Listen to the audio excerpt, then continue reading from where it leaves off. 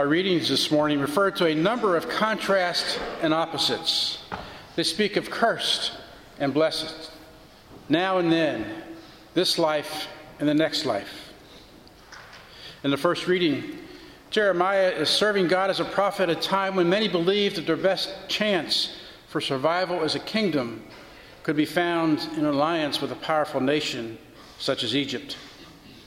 Jeremiah speaks for the Lord and relates some comparisons.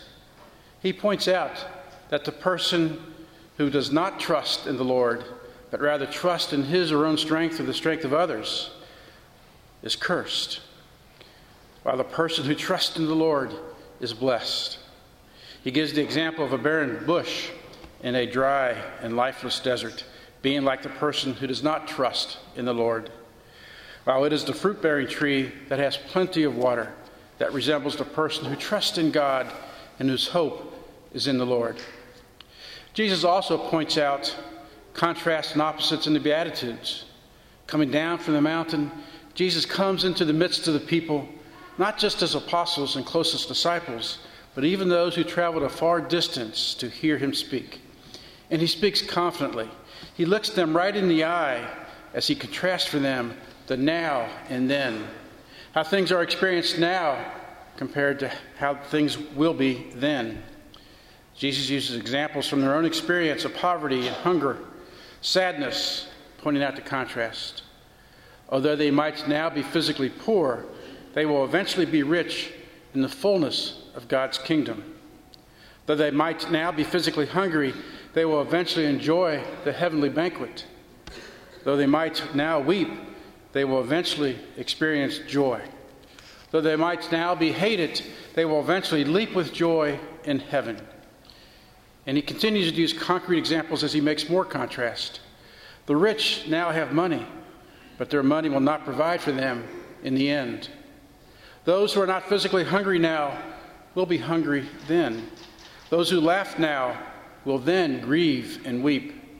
Those who enjoy fame and praise now will suffer the fate of the false prophets.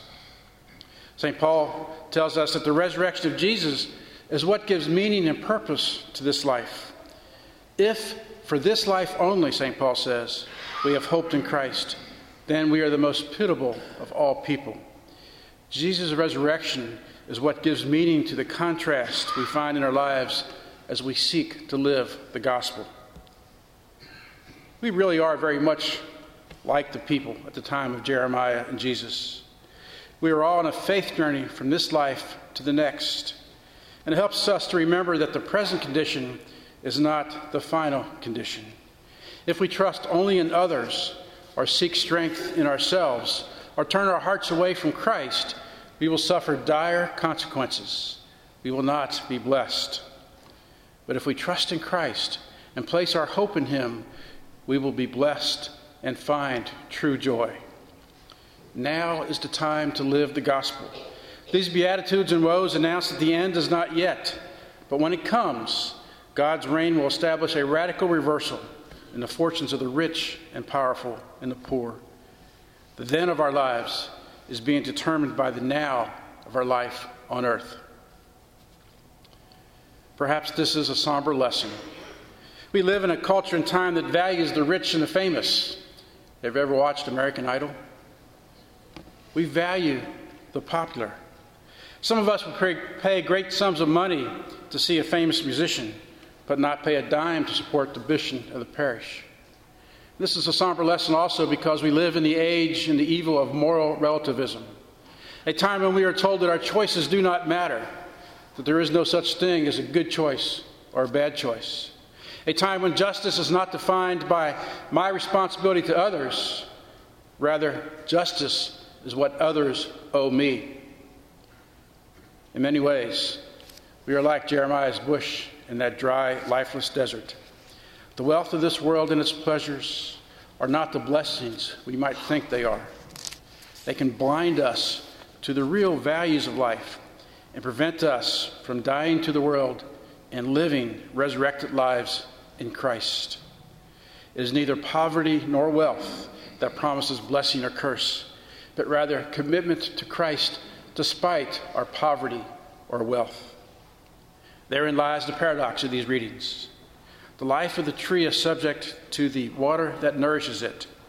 The life of the Christian feeds on faith in the death and resurrection of Christ.